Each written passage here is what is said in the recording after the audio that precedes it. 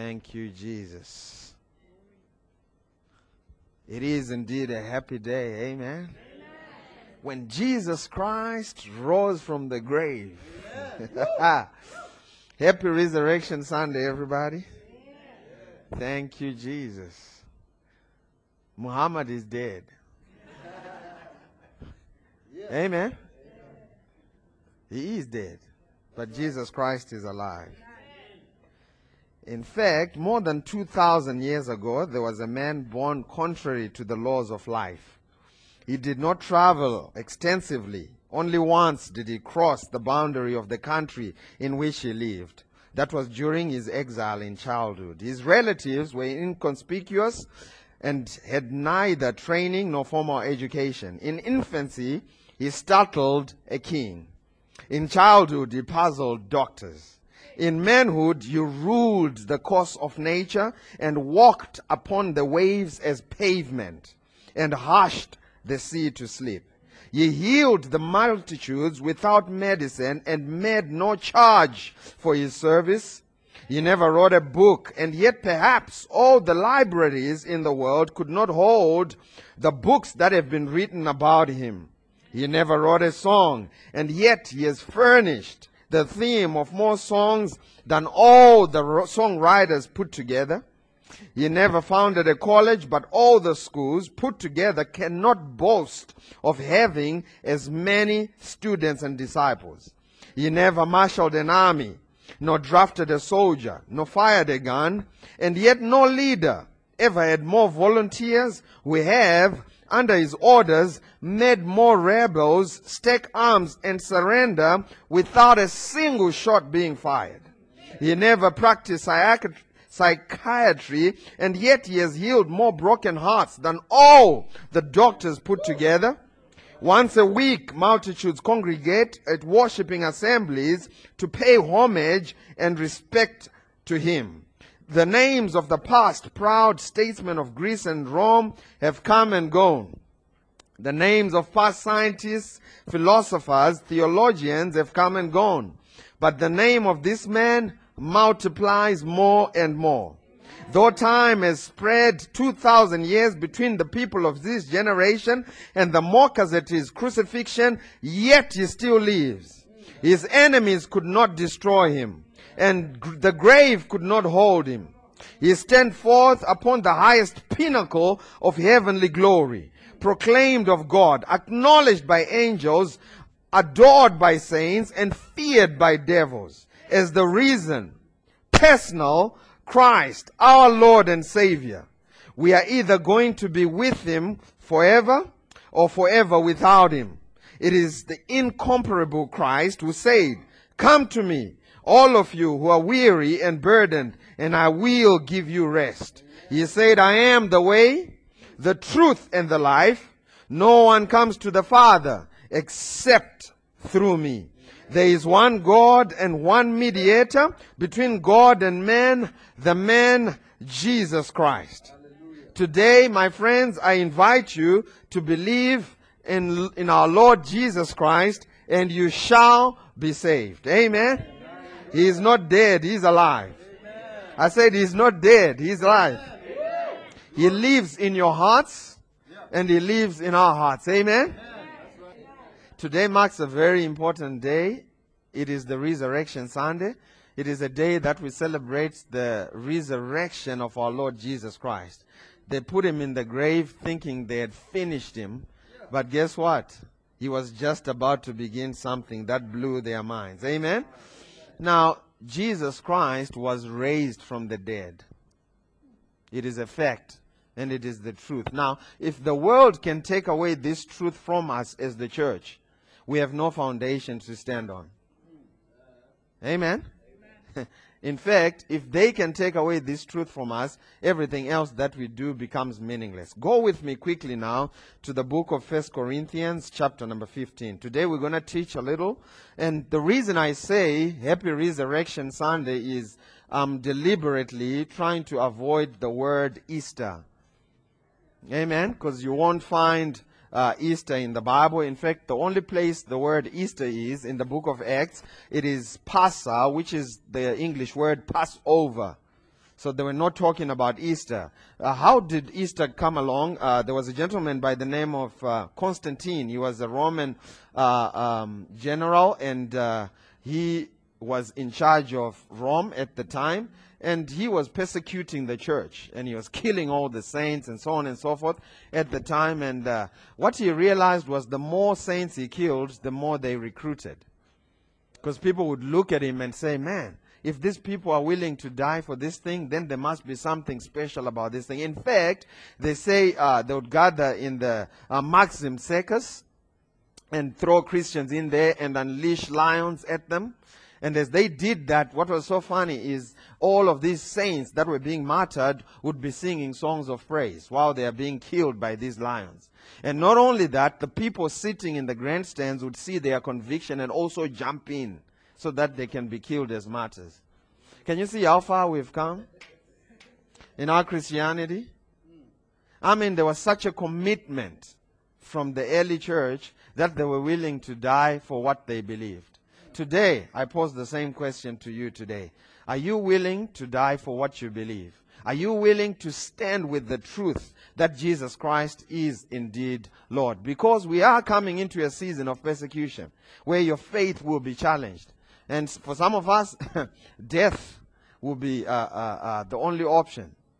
Amen? Are you going to stand and say Jesus Christ is indeed Lord? Make sure that's a conviction in your heart. Amen? 1 Corinthians chapter number 15. So the gentleman Constantine realized that the church was growing. So he decided, listen, if you can't beat them, what should you do? Join them. So what did he do? He made Christianity the national religion of the time. And then the pagan worshippers came to him and they said, but what about our pagans? What about our rabbits and rabbit eggs? And he said, bring it all in. We will mix it with Christianity. So a lot of the pagan things that you see in Christianity came as a result of that. Hallelujah. Amen. But not the resurrection of our Lord Jesus Christ. This is a fact and a truth. Amen. 1 Corinthians chapter number 15 from verse 12. From verse 12 to 28. Watch what it says. Can I have it in the New King James Bible? Watch what it says. Now, if Christ is preached that he has been raised from the dead, how do some of you say that there is no resurrection of the dead? But if there is no resurrection of the dead, then Christ is not risen. And if Christ is not risen, then our preaching is empty. See, if Jesus Christ did not rise from the dead, we might as well sell our Bibles, make some money, find some place to drink beer, and have fun. Amen. If Jesus Christ was not raised from the dead, it makes vain of everything else that we do. Hallelujah. Watch what it says. Then our preaching is empty, and your faith also is empty. Next verse. Yes, we have found false witnesses of God. See, if Jesus Christ is not raised from the dead, we are false witnesses. And because we have testified of God that he raised up Christ, whom he did not raise up. If in fact the dead do not raise. Next verse. For if the dead do not rise, then Christ is not risen. And if Christ is not risen, your faith is futile. You are still in your sins. Then also those who have fallen asleep, or those who have died in Christ, have perished. If in this life we only have hope in Christ, which you should, we are of all men the most pitiable. So in other words, if Jesus Christ was not raised from the dead, we are the worst of the worst. Because we're running with something that is of no value. But let me tell you, Jesus Christ was indeed raised from the dead. And we are not the pitiable of them all. But now Christ is risen. Notice what it says. He states it as a fact and a truth. Now Christ is risen from the dead and has become the first fruits of those who have fallen asleep. For since by man came death, by men also came the resurrection of the dead. Remember how death came into the world? It was after God created Adam and Eve and he put them in the garden. And he said, of all the trees you may freely eat, but of the tree of knowing of the knowledge of good and evil you shall not eat. And that tree represented obedience. That tree represents the tithe in other circles. And he said, of this tree you should not touch. And what happened? The serpent came to him. The Bible says the enemy or Satan used the serpent because he was the most cunning, the most subtle of the animals in the garden. And what did the enemy do? He went to Eve and said, did God say? What did he do? He went and dropped a thought of doubt, which was a seed of disobedience, and it produced the fruit thereof. And then from that moment onwards, God told man, if you eat of this fruit, you will surely die. Now, what did he mean by that? Because you and I know that when Adam ate of the fruit, he didn't, boom, drop dead. He said, you'll surely die. What does death mean in the context of what God was teaching? He was talking about spiritual death. There's going to be a disconnect between your spirit and God's spirit. And what happened in the garden was man became isolated, or he was separated from God when he disobeyed God. Amen? And man lost his authority. Someone say authority. See, because God had put man in the Garden of Eden to be in charge. God created man to be in charge of the earth realm and his circumstances. And man became subject of circumstances. Hallelujah. Men began to walk around saying it's flu season. They became subject of circumstances instead of dominating circumstances. Yeah, that's right. Hallelujah. And the second thing the man lost was he lost his provision. You know why? Because he was kicked out of the garden, which produced fruit of itself. God never created anyone to chase after paper or provision. That's right. God never created you for paper chase. That's right. In fact, he put him in the garden just to keep it and dress it, just to be in his purpose. And then provision would find him while he's doing what he was created to do. But when he disobeyed God, God kicked him out of the garden and he didn't have access to his provision. Hallelujah. Did you know that you were never created just to go to work, to pay bills and die? Make babies for some and then die? Did you know that? God created you to pursue and fulfill your purpose in the earth realm. Everyone in the New Testament, more so in the early church, knew what their purpose was. The disciples knew what their purpose was. Paul knew what his purpose was. He said, my purpose is to teach the gospel to the Gentiles. And as he did that, provisions found him.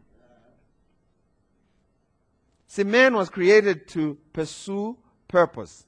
And as you do that, provisions will come after you. The third thing man lost in the garden was fellowship. He ran away from God. And because of the sin, God could not fellowship with man. Because God cannot fellowship with sin. And he lost his fellowship. He could not hang out with the Lord anymore. In fact, God came and asked him, and asked Adam, where are you? I've been looking for you. Hallelujah. And the fourth thing that man lost was, we said fellowship, provision, authority, and the fourth thing was identity. He forgot who he was in Christ. Amen? And thank God, Jesus Christ came to restore all of that. Watch what it says in the next verse. Thank you, Jesus.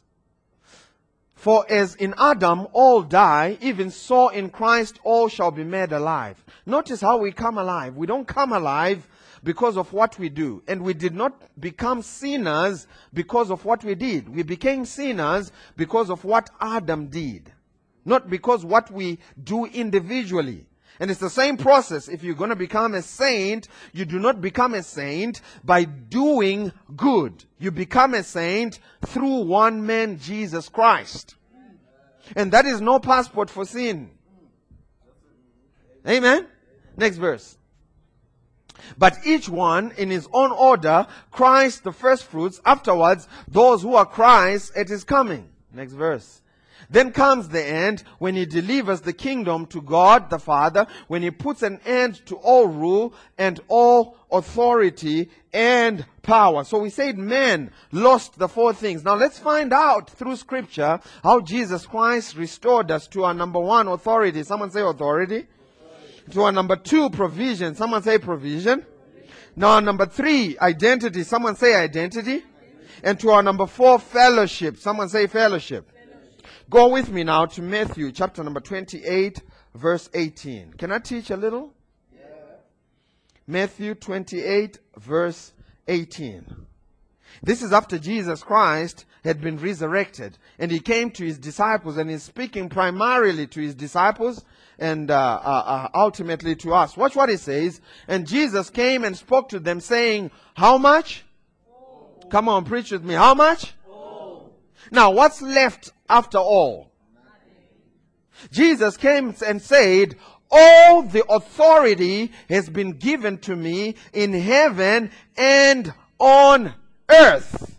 Next verse. Now you go. What did he do? He just delegated that authority to you and me. He delegated the authority back to you and me. Amen. He says, now you go. You go and do what? You go and make disciples of all nations, baptizing them in the name of the Father and of the Son and of the Holy Spirit. Give me Mark 16 from verse 14. Now I want you to see Mark's rendition of the same delegated authority. It's going to blow your mind. This authority has already been given to you. He said to Mark, later he appeared to the 11 as they sat at the table, and he rebuked them for their unbelief and hardness of heart, because they did not believe those who had seen him after he had risen. And he said to them, go into all the world and preach the gospel to every creature. He who believes and is baptized will be saved, but he who does not believe will be condemned. And these signs will do what? Will do what? See, because of the authority that you have, there are some signs that are supposed to follow you. He says these signs will follow those who believe. And he didn't say those who believe will chase after signs. Did you see that? It says misnomer when believers are chasing after signs and miracles and so on and so forth. It's a twisted, perverted gospel. That wasn't even part of the instruction. He says those who believe, these signs will follow them. In my name, they will cast out demons. Those who believe. How many believers do I have in the house this morning? Look at what you're supposed to be doing. Notice it didn't say those who believe when they fast and pray for 40 days will get the power to begin to cast out devils. No, he said the authority has already been bestowed on you. Now you go out and take care of business. You go out and become a law enforcement agent. That's right. Amen. Hallelujah. That's what we are called to be. Now, if a police officer and you just graduated as a police officer and they told you now, you can go out and practice, and you're in traffic and then you decide to go out to traffic, what would you think if this police officer, before they went out to conduct, their business out in traffic, said, man, before I do this, can I have an opportunity for me to fast for 40 days and 40 nights so that I can get the power to do this? It's not even your power. The criminals would terrorize people if the police officers did that. You know what the police officers do? They put on that uniform and believe the authority that they get from that uniform. And they walk out in the streets and tell people what to do. Stop people, tell people to go, arrest people, throw them in prison, and so on and so forth. What would happen if a police officer came to work and said, today I'm not feeling it. I wonder if the cars I stop will actually stop. I don't feel anointed enough. I don't feel anointed. It's not even your authority. See, when you come to church, they throw in all of these requirements which weren't even part of the deal. Jesus said, if you believe, all you have to do is believe. You can go out and cast out devils, and devils will listen to you. You know why? Because I took all of the authority, and I took some of that authority and delegated it to you. You're not even using your own authority. It's my authority, and I just gave it to you for you to use it. Just like the police officer does not operate in his own authority. He's operating under the authority of the government and the Constitution. But guess what? It gives him power to do what he's supposed to do. Hallelujah. Watch what it says. It says believers will cast out demons. Someone shout, I am a believer. And therefore, I have the power to cast out devils. Man, Christianity is simple. Did you see this? It's so simple. It is only when it falls in the hands of theologians and bishops and they start telling you, casting out devils, you must go 2 and 2. No, Jesus never said that. He never said that. He said, if you believe in my name. Yeah. So you could be a born again believer, born 3 seconds before this moment. You can go out and do this. What's your qualification? Believer. Someone shout, I am a believer. I am a believer. Man, a believer is powerful. What else you will do? They will speak with new tongues. Yeah. Next verse. They will take up serpents. Now he's not talking about handling snakes. Okay? Okay? Next verse. If. Someone say if. Someone say if. That means, should you do this by mistake? Okay? Don't go out and buy poison. If they drink anything deadly, it will by no means hurt them. They will lay hands on the sick, and what will happen? He didn't even say they will pray for the sick. Did you see that? He said they will just lay hands on the sick and they will recover. That's how powerful a believer is. In fact, the Bible says whatsoever you touch is blessed. Tell your neighbor, if I touch you, you will be blessed. Next verse. So, God delegated this authority to the church. And you don't have to work for it. He earned it for you. All you have to do is receive it. Someone shout, today I receive my authority. Go with me now to Colossians 2, verse 15. In fact, let's read from verse 14. Colossians 2, verse 14. How many of you know that Satan has no authority? Amen. Yes. The devil has zero power, except the power that you give to him. And I'm about to show it to you. Jesus, having wiped out the handwriting of requirements that was against us, which was contrary, and he has taken it out of the way, and having nailed it to the cross. This doesn't do it justice. Give it to me in the Message Bible. Verse 14.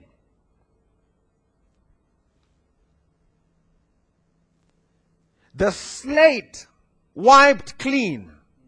That old arrest warrant cancelled and nailed to the cross. In other words, there was a legal document between Adam's transgression and Jesus dying on the cross that said you could be arrested.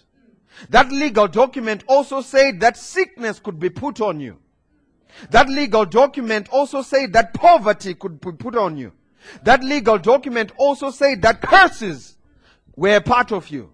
And Jesus came and blotted out the handwriting of ordinances and took that thing and nailed it to the cross and rendered it ineffective. So the only curses you will receive are the ones you let. Legally, a thief is not allowed to break into your house. But guess what? If you let him, he will come in. Legally, the devil is not supposed to put sickness on my life. Legally, the devil is not supposed to put poverty in my life. Legally, the devil cannot put curses over my life. But if I let him, you will.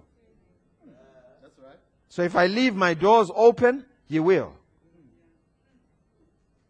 Though there is no legal arrest warrant. It's sad to say a lot of folk are sitting in prison. All they have to do is realize, hey, listen, the bail has been paid. Please get me out of here. That's right. And they'll walk out.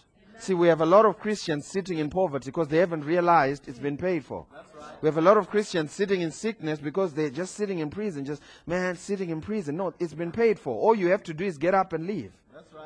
Amen. Hallelujah. A lot of Christians dealing with generational curses. Man, there's no generational curse to inherit from Jesus Christ. Only generational blessings. And generational blessings are more powerful than generational curses. Remember the story of Balaam and Balak?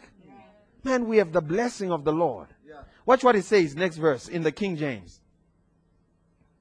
In fact, let me read it. Let me read it in the Message, and then we will go there. Having stripped all the spiritual tyrants in the universe of their sham authority. You know why it was a sham authority? Because they deceived Eve into taking that authority.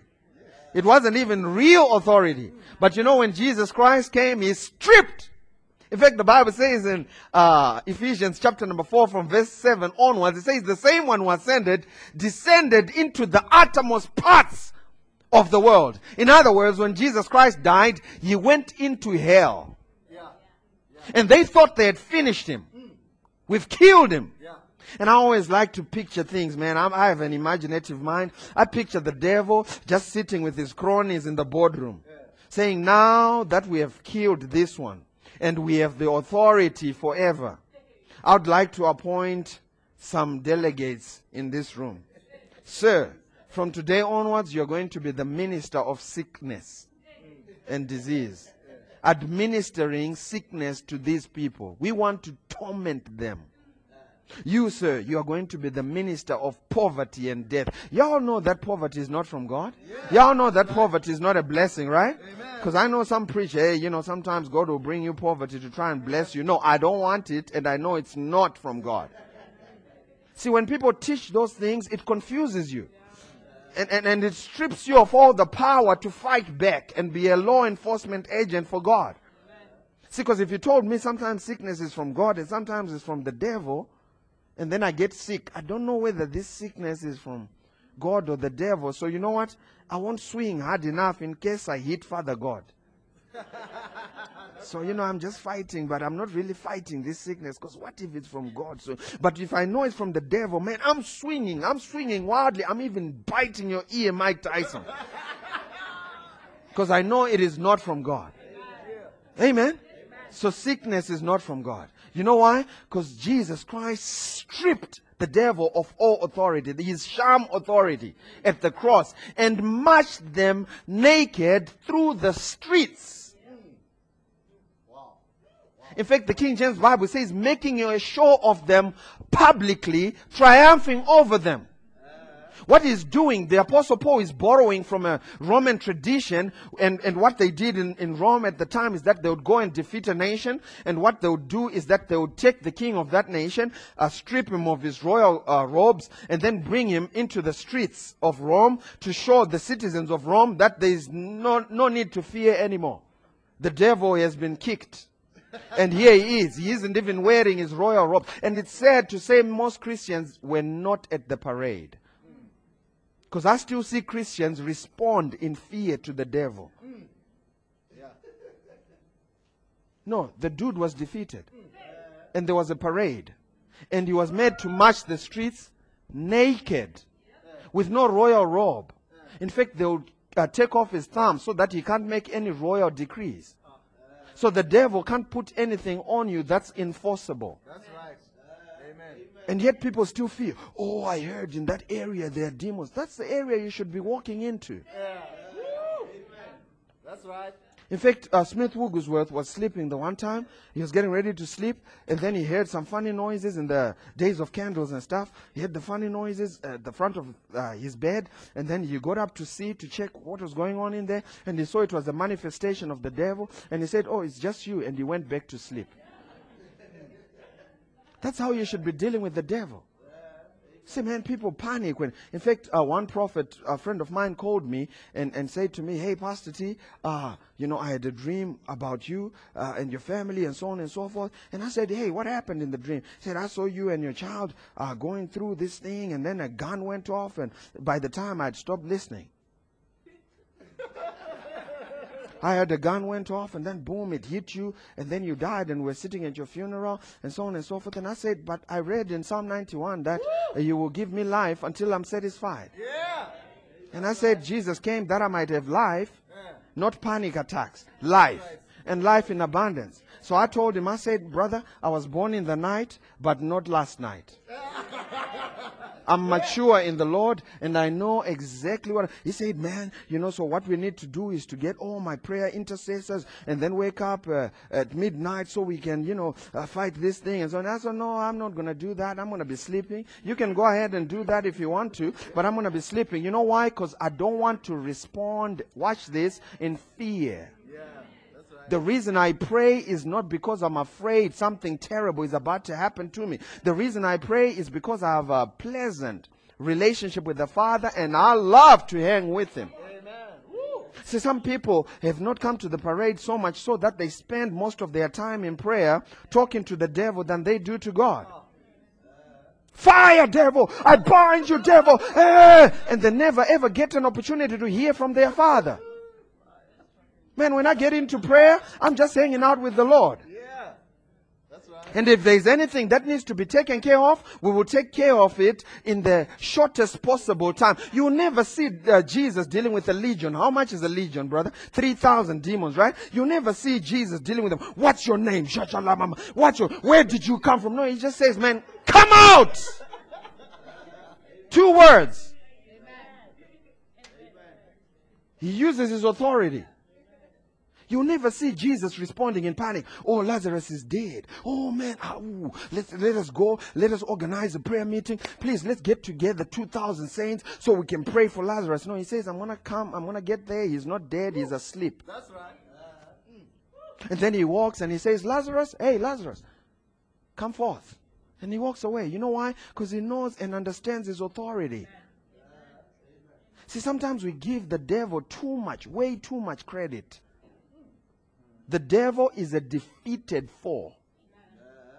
And he has no hold over you. 0 hold. The Bible says he was stripped naked. And he was made to march the streets naked.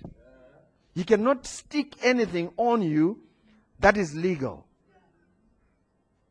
Anything he puts on you can be challenged in the court of law. Just give it unto Jesus. Hallelujah. Man, this is awesome stuff. Thank you, Jesus. So the second thing that Jesus Christ restored was our fellowship with the Father. 2 Corinthians 5 verse 17. He restored our fellowship with the Father. Now we could go into the presence of the Lord again. Amen. Watch what it says. Therefore, if anyone, someone say anyone. Someone shout, I am an anyone. If anyone is in Christ, he's a new creation. So once you are in Christ, the old is gone. Amen. You are a new creation. Old things have passed away. Behold, all things have become new. See, don't let the devil bring up your past. In fact, when he does, don't entertain him. Yeah, I know I used to be lost. Yeah, I know I did that. But guess what, devil? I'm a new creation. Hallelujah. All things have become new. Next verse. Now all things are of God, who has reconciled us to himself through Jesus Christ and has given us the ministry of reconciliation. So we have been reconciled. We have been brought together back again into relationship by what Jesus Christ did on the cross. Not by what you do. Amen. Someone shout, I am now in fellowship with the Lord. The third thing he restored is that he restored our provision. He restored our provision. 2 Corinthians 8 verse 9. He restored our provision. My God will supply all your need according to his riches in glory. Amen.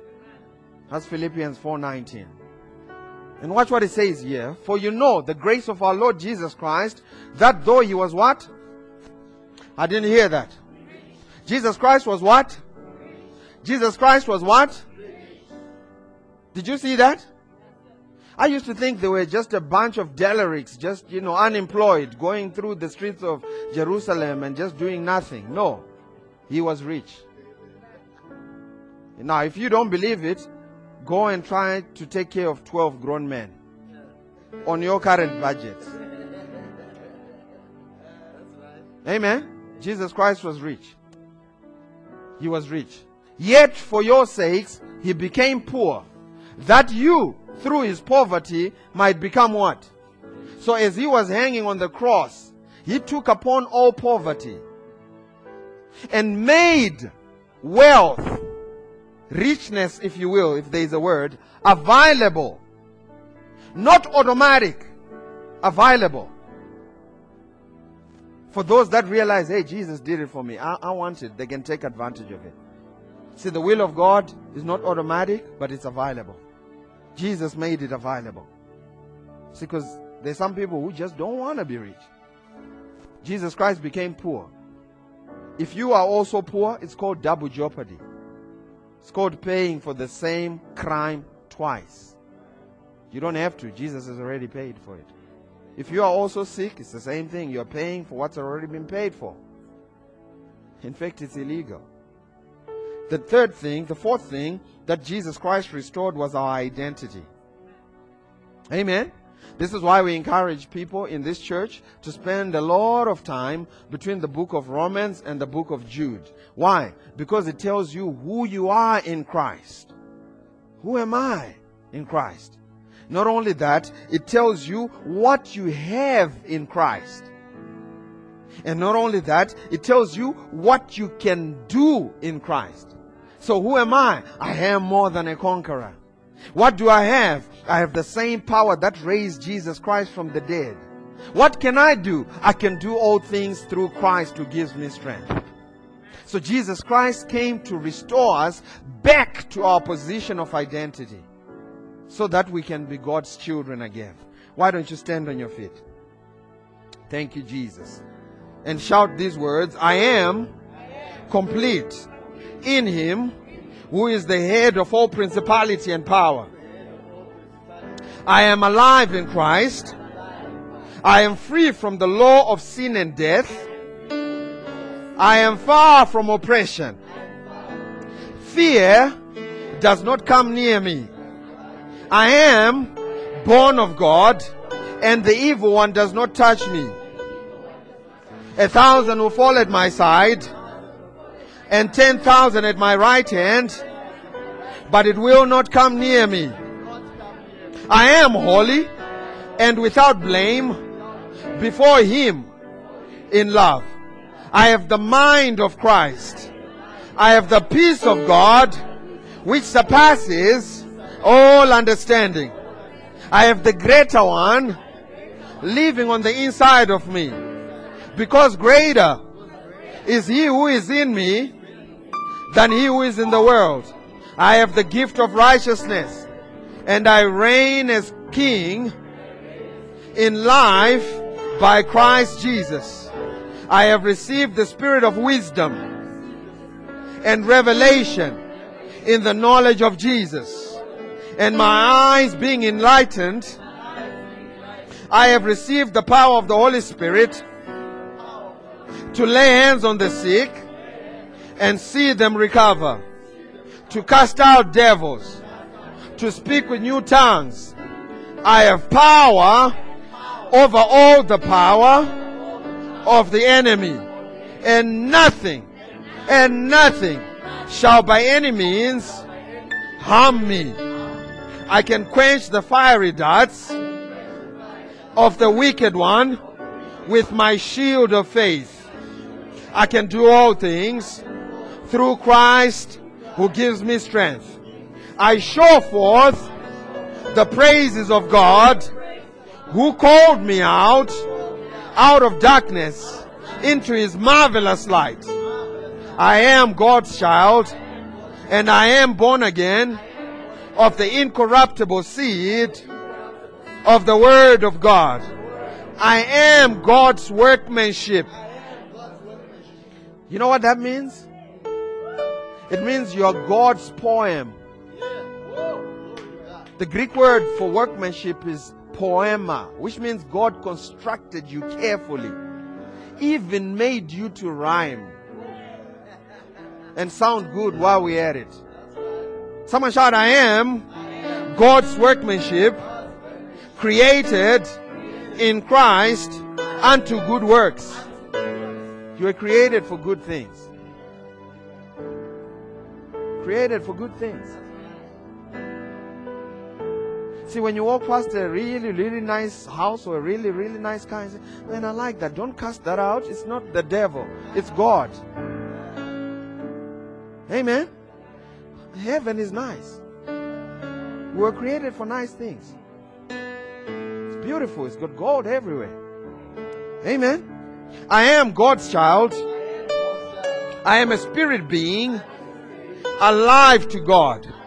I am a new creature, and my past is irrelevant. I am a joint heir with Christ, a doer of the word, and I am blessed in my actions. I am more than a conqueror through Him who loves me.